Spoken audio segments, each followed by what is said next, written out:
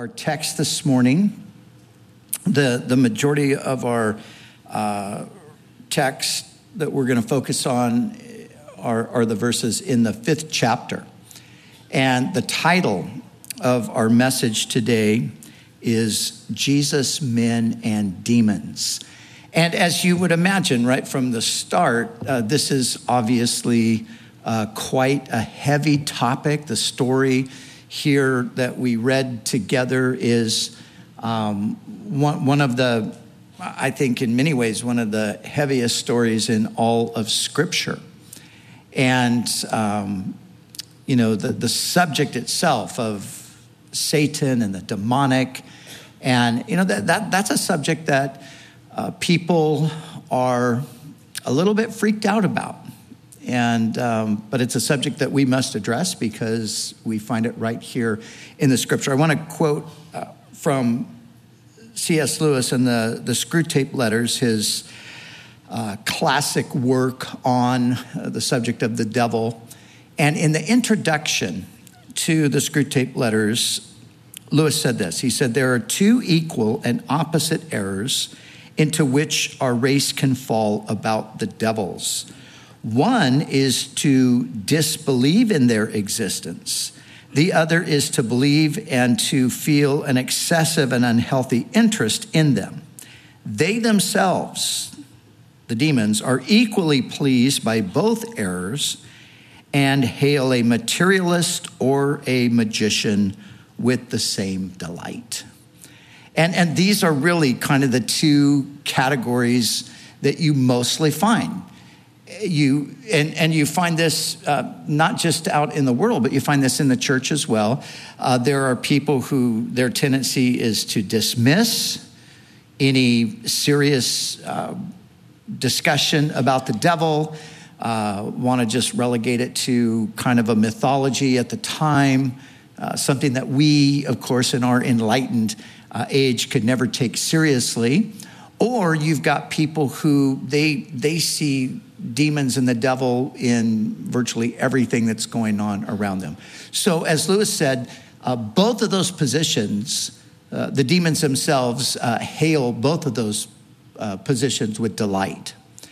So what the Bible does for us always is it brings everything into balance and it gives us the right perspective. So according to Scripture, yes, there is a devil and there are demons. But also, according to Scripture, they have limitations, and of course, they are themselves even subject to the authority of God. And we see that in the story that we read today.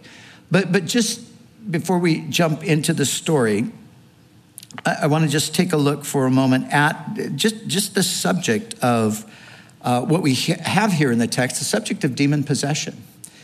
Now, there are about a dozen cases of demon possession found in the New Testament.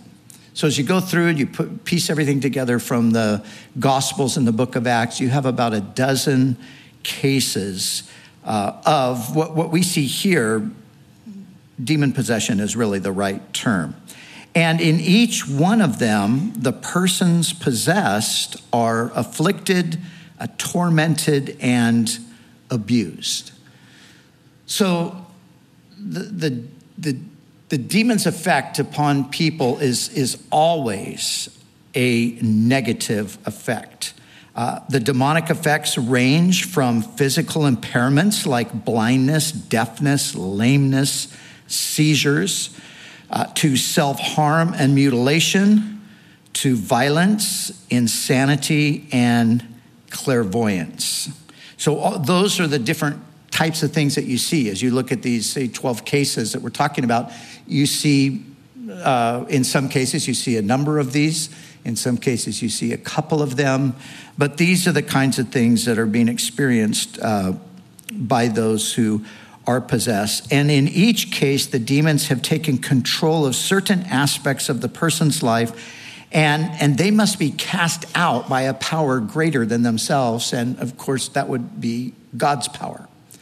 So a person who is in a state like we're reading about here has no ability themselves to be freed from this. They can't free themselves.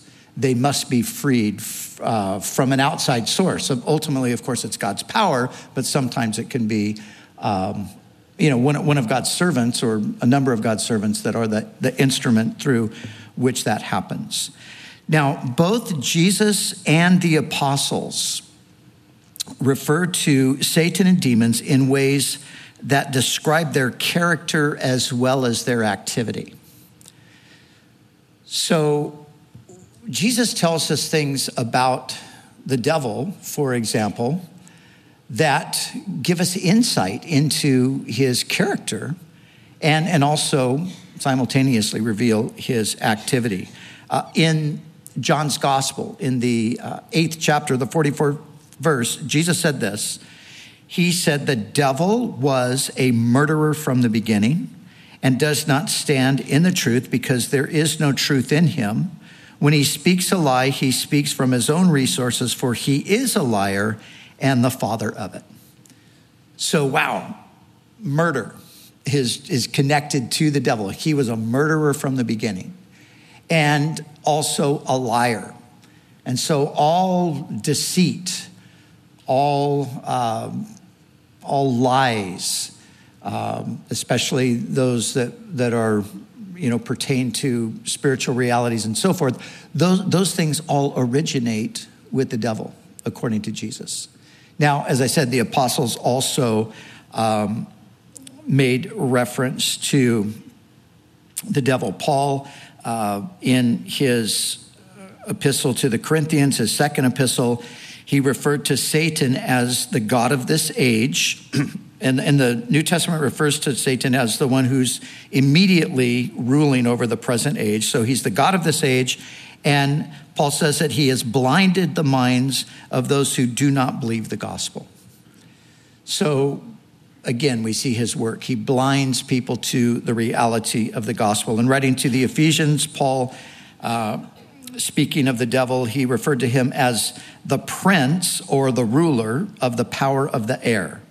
The power of the air is a reference to the unseen realm. So he's the ruler of the unseen realm, and he is the spirit who now works in the children of disobedience. So Satan is at work in the world, and he works in the invisible realm, and he influences those who live in disobedience. They're part of the reason they're living in disobedience is because of the influence that he has over their lives. Paul, in writing to Timothy, he spoke of the devil taking people captive to do his will. And then Peter wrote of the devil. He referred to him as your adversary, the devil. And he said that he goes about as a roaring lion, seeking whom he may devour. So those are some of the passages that we have in the New Testament referring to him. And you see that both his character and his activity are being described. Satan, we commonly use that term, and Satan means the adversary. That's the meaning of the word.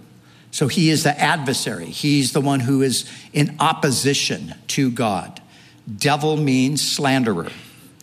And this is what he does. He slanders God. He slanders human beings. He puts slander oftentimes into the hearts and in the mouths of people. He is the slanderer. The book of Revelation refers to him as the dragon. And a dragon is obviously a fearsome creature.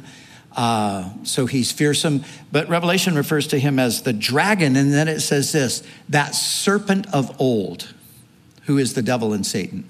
So the book of Revelation wants to remind us that this person first appeared in history all the way back at the very dawn of time. Because we find, of course, it was a serpent that deceived Eve. And it's the same person that's being spoken of all the way through. And he is quite frequently referred to as the evil one. So he is the evil one. Evil originated with him, emanates from him. And then the demons are unclean spirits, impure spirits, evil spirits. They're all similar, but the one distinction is that the one that we commonly call Satan or the devil is the one who rules over that world, those spiritual forces of darkness. Now, when you begin to understand the nature and activity of Satan and demons, only then can you really begin to understand why the world is the way it is. You see, the world is the way it is partially because of the influence of these evil spirits. Now, of course, they have the cooperation of human beings, but they are behind the scenes, manipulating, and in some senses controlling. So one of the major reasons for the constant state of moral, social, and personal upheaval is because the world is under the influence of these evil spirits. And they manipulate everything from world affairs right down to the personal affairs of everyday, ordinary people. Ironically, for some, it has taken the realization that there is a devil before they believed that there was a God. And a great case in point would be the atheist British philosopher C.E.M. Joad. This man, C.E.M. Joad, was a well-known atheist philosopher back in the time around the Second World War. But he came to faith after observing the evil and the atrocities of the Second World War. So he was a well-known philosopher and an atheist.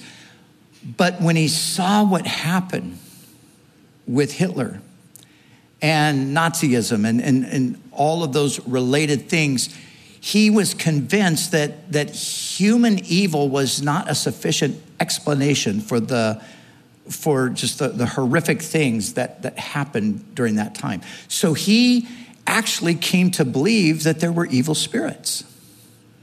And once he came to believe there were evil spirits, it was then the next step in logic to conclude that if there are evil spirits and if there is a devil, then there also must be a God. So ultimately, he came out of atheism to belief in God through, first of all, coming to the conviction that there had to be evil spirits. So as we look at the just the whole picture, the Bible is clear that there is a devil and there are demons, and they are still very much alive and active on planet Earth. So the story that we read today, although this happened a long time ago, it is showing us the reality that still exists with us today. So the devil and demons are still very much alive and active on planet Earth, but even more important than that is the fact that Christ has come and he has dealt the death blow to these evil forces. And Paul puts it very profoundly when he writes to the Colossians. He says, Christ, having disarmed the powers and authorities, that's the reference to the evil spirits, he made a public spectacle of them, triumphing over them by the cross. So here in our story, we have a preview, really, of the absolute authority that Jesus will ultimately exercise over the spiritual forces of this present darkness when he comes to establish God's kingdom. But we get a little preview of it in his dealings with this demoniac here. So let's look together at the text itself, and beginning right here in verse 1 of chapter 5. So they came to the other side of the sea, to the country of the Gadarenes. So they left what would be the west side of the Sea of Galilee, and they went over now across to the eastern side, to this region. And it tells us at the end of the verses here, it was the region of the Decapolis. So the Decapolis is an area that there were 10 Greco-Roman cities that were built. And they were like little kind of Greco-Roman colonies. But they were built in what was historically the land of Israel. And so Decapolis means 10 cities, but they were centers of Greek and Roman thought and life and worship, and they were massive centers of idolatry. Now, if you get a chance to travel with us to Israel, you will visit one of these amazing cities that has been excavated. And it's the ancient city of Bet Shan, but during the period of the 10 cities, it was called Sciapolis. And if you go there today, it is absolutely fascinating to see how advanced these communities were. They have massive theater that seats thousands and thousands of people. They had public baths and toilets, running water. It's interesting. You can actually sit on these ancient toilets. And, in those days, they just kind of sat there and talked to each other. They didn't figure out that you could put a partition with a door, apparently. But it's really a fascinating place, amazing. There's these long porticos and these pillars you could see where the marketplace once stood. And it's all quite fascinating. But what you find out about these cities is that they were like the epicenter of demonism in the region.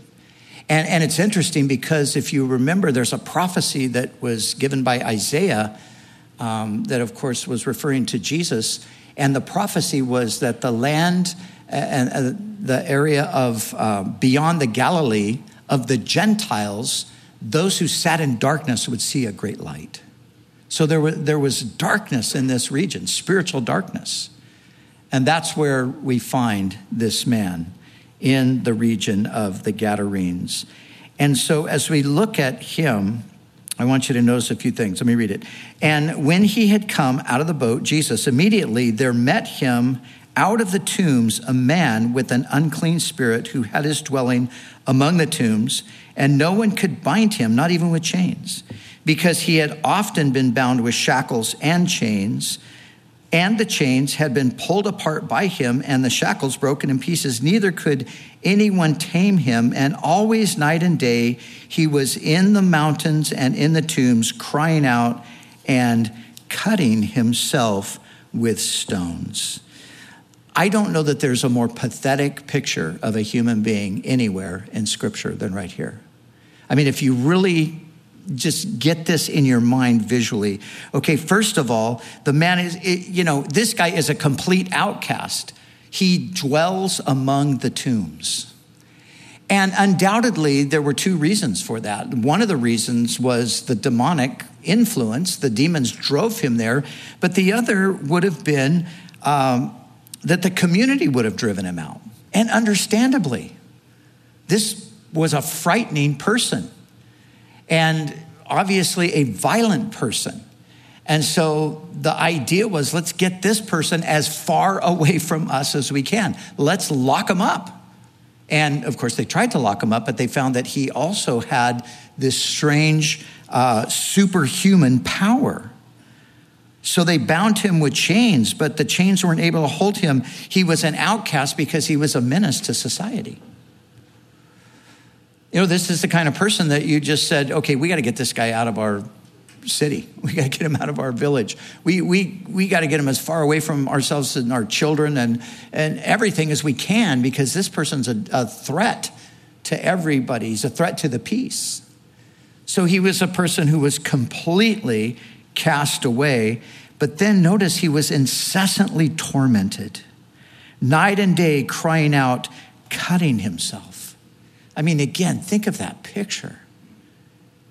All alone there by himself, out among the tombs, in the graveyard, and tormented and, howling and wailing and screaming and crying and cutting himself. And this was his life. And as I said earlier, this is what the demons did to him. This was the work of the demons. They had brought him to this place. So as you look at the situation, what really seems to be is that this man is utterly helpless, and he is seemingly hopeless. I mean, what can you do for a person like this except get him away from everybody else and just do your best to restrain him? And what hope was there? Who was even gonna have any compassion on him? Who would even care for him, let alone try to help him? I mean, I'm sure, and understandably, the vast majority of people are like, man, thank you that we got rid of that guy, because he was a frightening character. But then we have to look at the demons as well. And so notice what happens. And it's interesting because, here's a man, but he is so thoroughly overtaken by the demons that it's like his personality is now gone. And all of the conversation that we see happening here is really between Jesus and the demons, but they're controlling and animating the person. And so what happens? When he saw Jesus, so here's this man. Now, think about this. This man's never seen Jesus. This is the first time that Jesus has ever visited that side of the sea. And Jesus comes out of the boat, and when this man saw Jesus from afar, he ran and he worshiped him. That is bizarre. So this guy just comes out of the tombs. He sees him from a distance and he makes his way and he falls down and he begins to worship. Now, the word worship here is a common word for worship. It's proskuneo, which is the Greek word that it literally means to turn and to kiss. And it's the word that is most often used to talk about our worship to God, but it doesn't only have to be understood in that way. It can also be understood to mean simply to revere. And I think that's the context here, that the man, he comes and he falls down. He's acknowledging the authority of Jesus. That's what he's doing here. So he ran and he worshiped him, and he cried out with a loud voice and said, again, obviously the demons are speaking here. This man knows nothing. What have I to do with you, Jesus, Son of the Most High God? Who knew that Jesus was Son of the Most High God at this point in his ministry? Nobody. Not even the apostles knew that. Remember, they had just asked the question because they had crossed the sea in the storm. Jesus calmed it. Their question was, who is this? Well, this guy knows who it is. You're Jesus. You're the Son of the Most High God. I implore you by God that you do not torment me. So this isn't the first encounter with the demonic that we find in Mark's gospel. Back in the first chapter, there's an encounter that Jesus has with a demonized person. We read it, but we didn't really go into any detail on it because I intentionally held off because I wanted to address it here. But they said, or that demon speaking through that person said the same thing that the demons are saying here. They are basically asking not to be tormented. And the idea is that they're really saying, please don't cast us into that permanent place of judgment yet. That's what they're pleading for. And so that's the cry.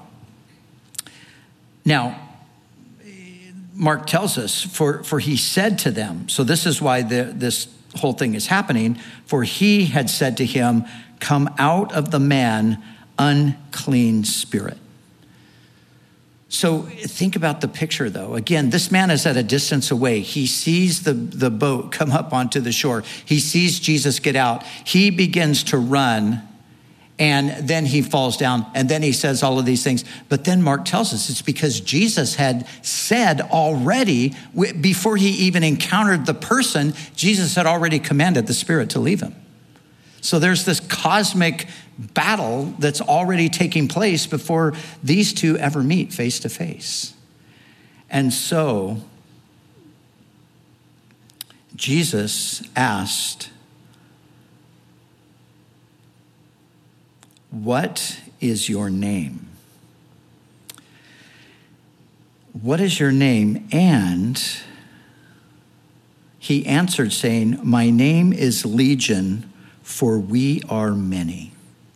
So this is where it gets really crazy. There's not one demon that's controlling this man. There are many. Now, a legion was a military grouping of 6,000 plus soldiers. So at this time, under Caesar Augustus, which was not that far back, it could have changed to some degree here, but during the reign of Augustus, 6,000 plus soldiers made up a legion.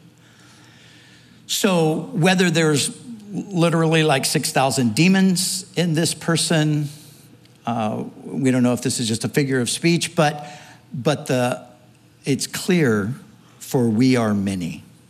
So this man is possessed by many, many evil spirits. And then here's what happens. Verse 10, he begged him earnestly that he would not send them out of the country. So there was a large herd of swine feeding there near the mountains. So all the demons begged him, saying, "Send us to the swine that we may enter them." And at once Jesus gave them permission. Then the unclean spirits went out and entered the swine. There were about 2,000, and the herd ran violently down the steep place into the sea and drowned in the sea. So that's bizarre. I mean, why do they want to be cast into the swine? Because they know they have to leave, but they don't want to go to the abyss. That's what they're saying. Don't torment us. Don't throw us in the abyss. And so Jesus actually accommodates them here, and he allows them to go into the swine. Now, their stay in the swine was very brief, as you see, because the swine run down the steep part of the cliff, and they're all drowned. So evidently, Jesus granted their initial request, but probably did what needed to be done with them beyond that. But it is a strange kind of a thing, and we'll come back to seeing just why Jesus did that in a moment. But before we do that, we have to look at Jesus here now. And what we have to do is we have to see the connection between this event and the previous story. That's why I had John read the whole connecting thing going back to the 4th chapter. Remember, we talked last week about the storm. But what I didn't say about the storm last week, I want to say today, because see, these two stories are connected. This happens after the storm. When Jesus said, "Let's go to the other side," this is where they're going. They're going to the other side to meet this man. Now, of course, they don't know that. Of course, Jesus does know it. And remember that suddenly there was this windstorm, and we talked about how that can even happen today on the Sea of Galilee. We talked about the elevation of the sea and the surrounding mountains and the wind and all of that can come through. And that's all true from a natural standpoint, but there's probably another explanation as well. That storm was probably stirred up by the devil himself. And there's a couple reasons why we can think that. Number one is because we know the devil has power over nature. Read the book of Job if you doubt that. And in the book of Job, we see very clearly a number of events that happen they look like natural disasters, but the book of Job tells us that Satan is the one who's orchestrating these things. So we know that he has power over nature. And also when Jesus deals with the storm, it says that he stood and he rebuked the wind. And it's the same language that's used when he rebukes the evil spirits. So here's what's happening. Jesus is going to the other side for the express purpose of freeing this man from demonic control, and the devil is trying to stop him before he can get there. But he's undaunted because Jesus was on a mission to seek and to save the lost. You know, I was telling Cheryl this morning, we sing the song sometimes about the reckless love of God. And there's a bunch of controversy in the Christian community about whether we should be talking about the reckless love of God, because God's not reckless and so forth. And but there's part of the song talks about, there's no wall that he won't tear down, no door that he won't kick down coming after me. And this story kind of really illustrates that point. Jesus is undaunted. Nothing's going to stop him from getting to this man. And so that is why he crossed the sea in the first place. When he said, let's go over to the other side, it was because he knew that there was a person who was tormented by multiple devils, who had been completely abandoned by all of the rest of humanity. But he came to seek and to save that which was lost. This guy was as lost as you could ever get. But Jesus goes on this mission to find him. And I think that is astounding. And the other thing that we see here is the mercy and the compassion of Jesus. Why did Jesus go after him in the first place? Now listen, you do not become demon-possessed passively. What I mean by that is, it's not like somebody just is, minding their own business and suddenly, thousands of demons come and just take up residence in your body. It doesn't work that way. There has to be some previous engagement with the demonic world in order for this kind of possession to happen. So what that tells us is this man had, in a sense, brought this on himself through trafficking with demons. So that's why Jesus would later say, go back and tell everybody the compassion that the Lord has had on you. You see, this man, it wasn't like he really deserved to be delivered. He had put himself in this position. Sometimes we kind of think that about people, don't we? We think, well, you know what? They got what they deserved. And maybe that's true. But guess what? God doesn't think that way, thank God. No, yes, he did in a sense get what he deserved, but it didn't stop Jesus from having mercy on him. And it didn't stop Jesus from having compassion toward him. And it didn't stop Jesus from doing everything that needed to be done to get to him. Now, there are two things that I want us to see as we wrap up the story here. First of all, I want us to see the tragedy here in the story. There is a tragic aspect to it. And we see it as we read on here in verse 14. So those who fed the swine fled, and they told it in the city and in the country, and they went out to see what it was that had happened. And they came to Jesus and saw the one who had been demon-possessed and had the legion sitting and clothed and in his right mind, and they were afraid. And those who saw it told them how it happened and to him who had been demon-possessed. And about the swine, here's the tragedy. Then they began to plead with him to depart from their region. Wow.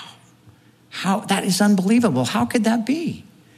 Here's this man that was in the state that we've seen that he was in, and now he's perfectly normal. He's clothed. The other gospel writers tell us he was naked. Matthew actually tells us there were two men, not just one. Mark focuses in on the one, probably the most vicious one. But Matthew tells us there were two. But it's obvious that something amazing has happened. Something wonderful has happened. But the people, you would think that they would say, oh, Jesus, would you come home with us? And we've got all kinds of things that we need you to deal with. You would think that they would do that, but they didn't do that. Instead, they were afraid and they said, you need to leave. Why would they do that? Well, this is what I think. I think that they wanted Jesus to leave because he was bad for business. See, these 2,000 pigs these weren't pets. So this wasn't somebody just liked pigs and had 2,000 of them. This was a business.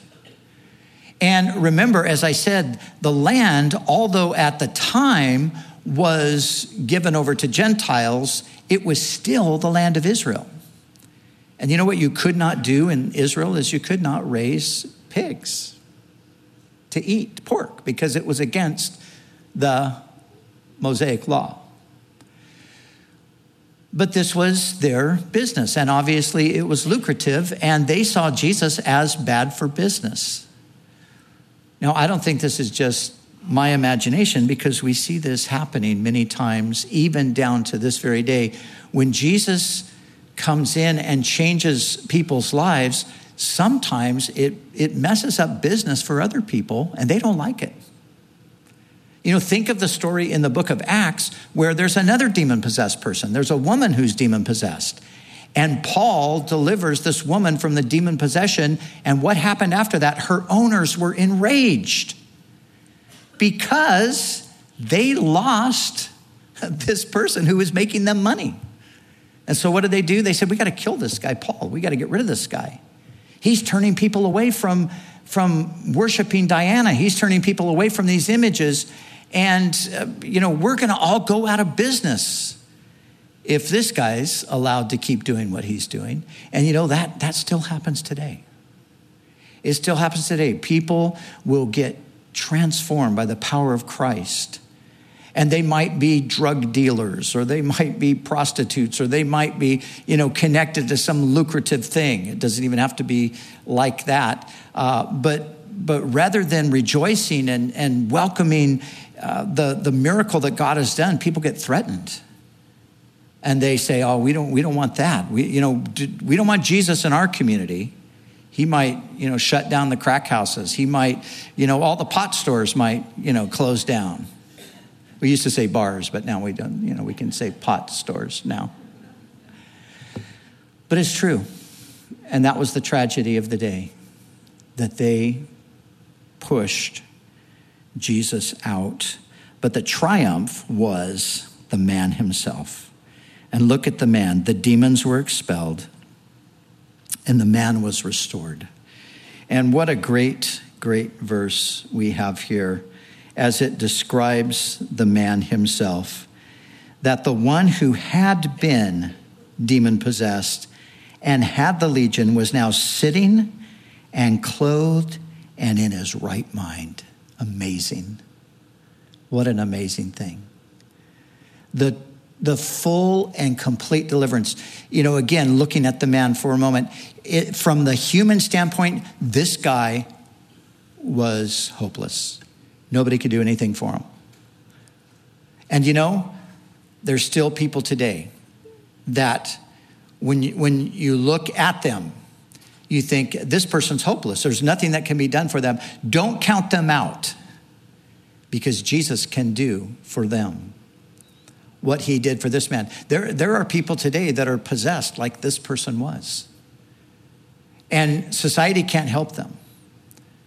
And nowadays, they used to institutionalize people that were possessed like this, but now they just say, we're not even going to do that anymore. You just go hit the streets. And I think on the streets of California, you will find people today that have this kind of demonization like this man had. Not everybody, but there are definitely some. But even in those cases, they're not beyond the help and the grace of God. And we can't forget that. So the man is restored, and then the mission is extended. So here's the thing that's so interesting. Jesus, he's going to the other side, but the people there reject him.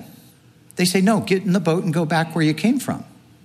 And Jesus complies. But what does he do?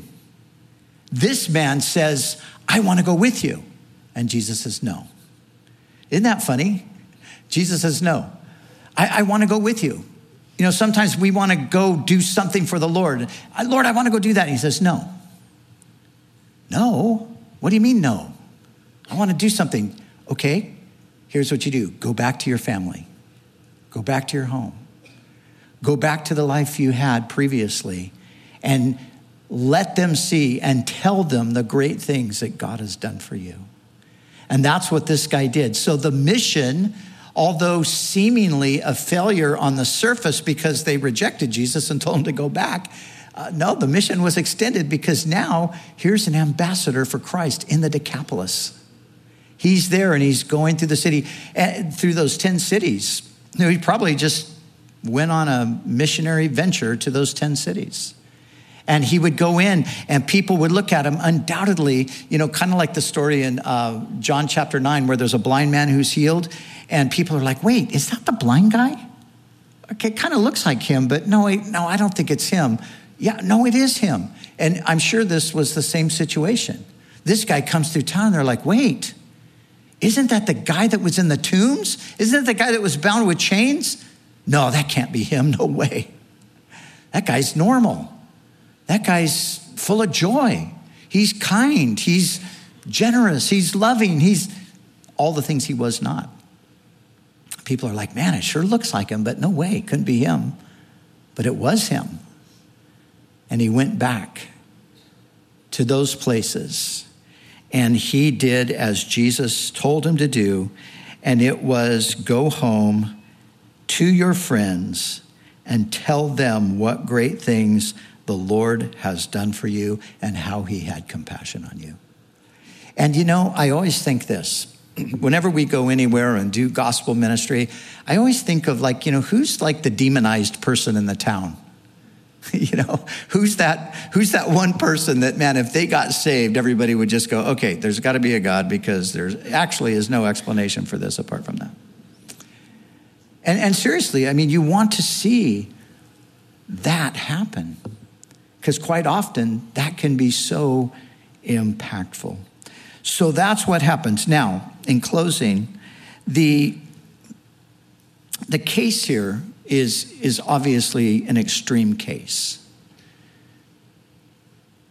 And so this isn't something that you would, you know, find regularly, this possession by this multitude of demons. The only other place where we have a reference to a person being possessed with more than one demon is actually in the case of Mary Magdalene.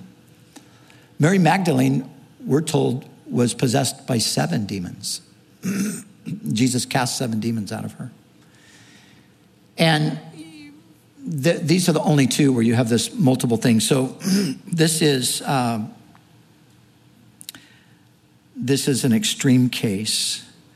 But as I said, this type of possession still can occur today. We used to think that this was relegated to, well, you know, in certain places where the gospel's never gone and there's, you know, intense darkness and idolatry and all that. Certain cultures you would find it there, but you won't find it in the West because of the Christianized culture that we have. And, you know, maybe there was some truth to that a little bit anyway. But the more the Western world moves away from the gospel and the influence of the gospel, the more you see this kind of stuff resurfacing.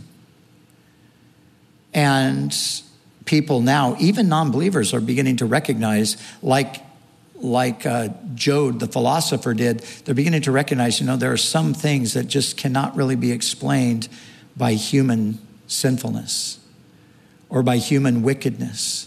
And when you think of the mass shootings that we've had over the past few years, and, you know, every time you have one of those, you go back and you find there's some weird sort of demonic thing that's happening, or you see it in the terrorist attacks. And remember, Satan is a murderer.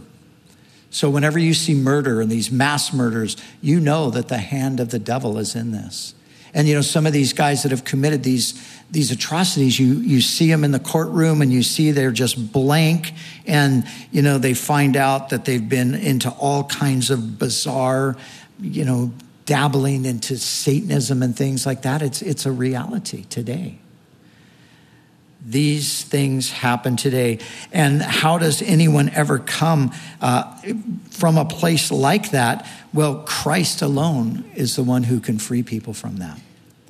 And, you know, even those who have murdered, even those who have mass murdered, There are people in prison today who would be considered mass murderers.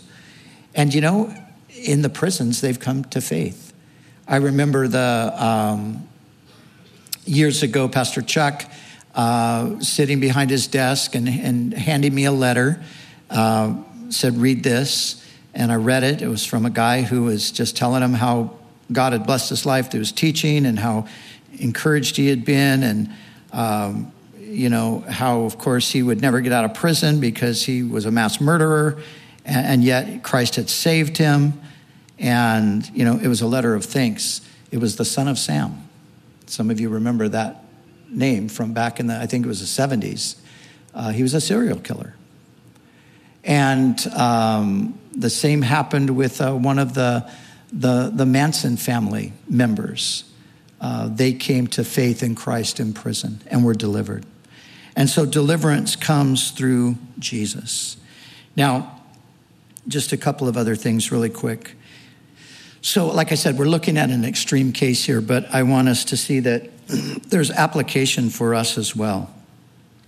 Because the Bible also talks about the possibility of Christians coming under some control by the devil. Now, I do not believe the Bible teaches that a Christian can be demon-possessed, like anything like we read here, that a demon can indwell you or anything like that. I think the Bible teaches against that.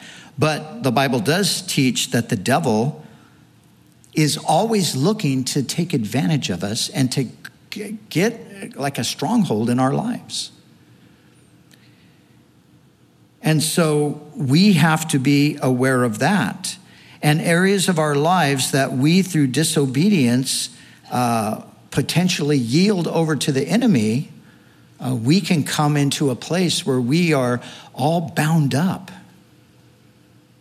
because of the influence of Satan that we have allowed him to have. Paul put it like this in writing to the Ephesians. He said, be angry and do not sin.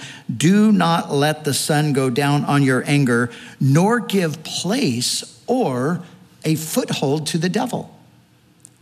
See, Paul says there are things that you can do that will actually give the devil an opportunity to get a grip on your life. In writing to the Corinthians, he says something similar. He urges them to forgive one another, lest Satan take advantage of you. You see, as Christians, when we start dabbling into sin, and when we intentionally move in the direction of disobedience, we open ourselves up to the enemy getting a grip on our lives. And we don't want to do that. And listen, drugs, alcohol, pornography, these are the idols of the day. These are the demon's tools of the trade, so to speak. And the enemy uses these kind of things to try to advance his mission, which is to rob, to kill, and destroy. When you come to Christ, you're freed from the power of the devil, but he wants to get influence back in your life to prevent you from ever really progressing and advancing in your relationship with God. And if he can get you involved in these kinds of things, then he will succeed. It's a foothold. That's all he's looking for. He's looking for one area where you start submitting to him rather than to God. And then he's going to try to work his way deeper and deeper into your life. So recognize that that's a reality and don't let that happen. Obey the Lord. Follow him. Submit to him. Those things that he tells us not to be involved in. Just stay as far away from those things as you can. We have the new thing of legalization of various drugs and marijuana in particular. And, there are people that are saying, well, it's legal now, so what's the problem? I mean, alcohol has been legal for a long time too, but the Bible is still very clear that drunkenness is a sin. And so we We don't want to go with the culture. We don't want to go with, well, hey, that's not a problem anymore because now it's been legalized. It's still the same thing. It's still, they call marijuana the gateway drug. It is more than the gateway drug to other drugs. It's the gateway into the demonic. The New Testament word for sorcery and witchcraft, the Greek word is pharmakia. Figure that out really quick. What does that word sound like to you? Sounds like pharmaceutical, right? And it's a reference to illicit drugs, which have been used all the way back into biblical times in the context of witchcraft and sorcery. And having been one who experimented with drugs when I was younger, I remember it was like a portal right into the demonic realm. And that's what it is. So we don't want to mess with this stuff. Because know this, the devil has no friends. The devil only, always hates you and is set on your destruction. And if he can fool you into thinking that he's actually on your side, well, he's happy to do that too. But listen, that's what he does. He's a destroyer. That's a name given to him in Scripture. He's a destroyer. Remember back in the 60s when the Stones,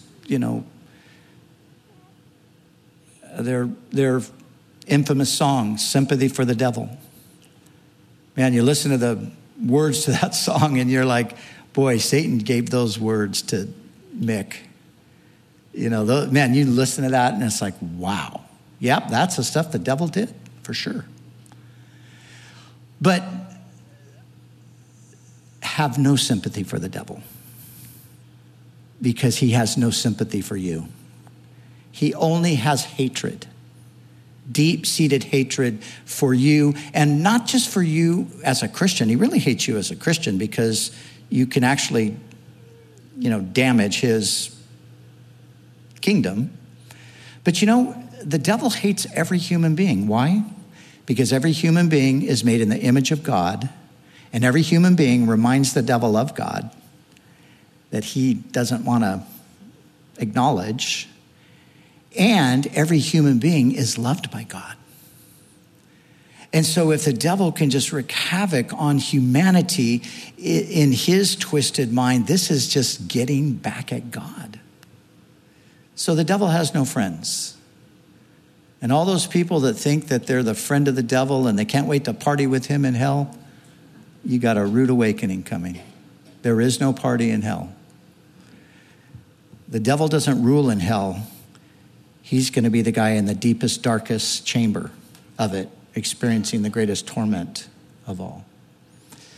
So, these are real things, and they're not to be trifled with. But, as we already pointed out, the great news is that Christ overcame the principalities, the powers, the authorities, these dark forces. He overcame them on the cross. He defeated them. And it's only a matter of time before that victory is displayed universally. And that's what we wait for. So, Lord, we thank you that greater is he that is in us, the Holy Spirit, than the one who is in the world, Satan. Thank you, Lord, that we are indwelt by the Spirit. Thank you, Lord, that you set us free from the captivity of the devil. Lord, every one of us at one time were held captive by the enemy. But Lord, you set us free, and how we thank you for that today. And help us, Lord, to continue to walk forward in that freedom. And Lord, just as you commanded this man to go and to find his friends and to tell them the great things that you had done for him, Lord, may our lives be so wrapped up in that anything else just has no place. Lord, we don't want to give any place to the devil. And so we yield our hearts afresh to you today.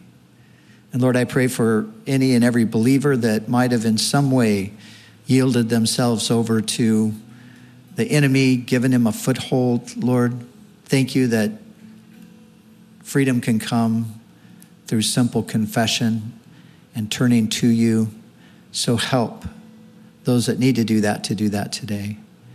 And Lord, for anyone that might even be with us or listening or watching, and they would just identify with this man, maybe not to the fullest extent, but they would recognize that there's a power that controls them for bad. And they can't get out of that grip except by calling upon you. Help them, Lord, to call upon you. We pray that you would set them free. In Jesus' name, amen.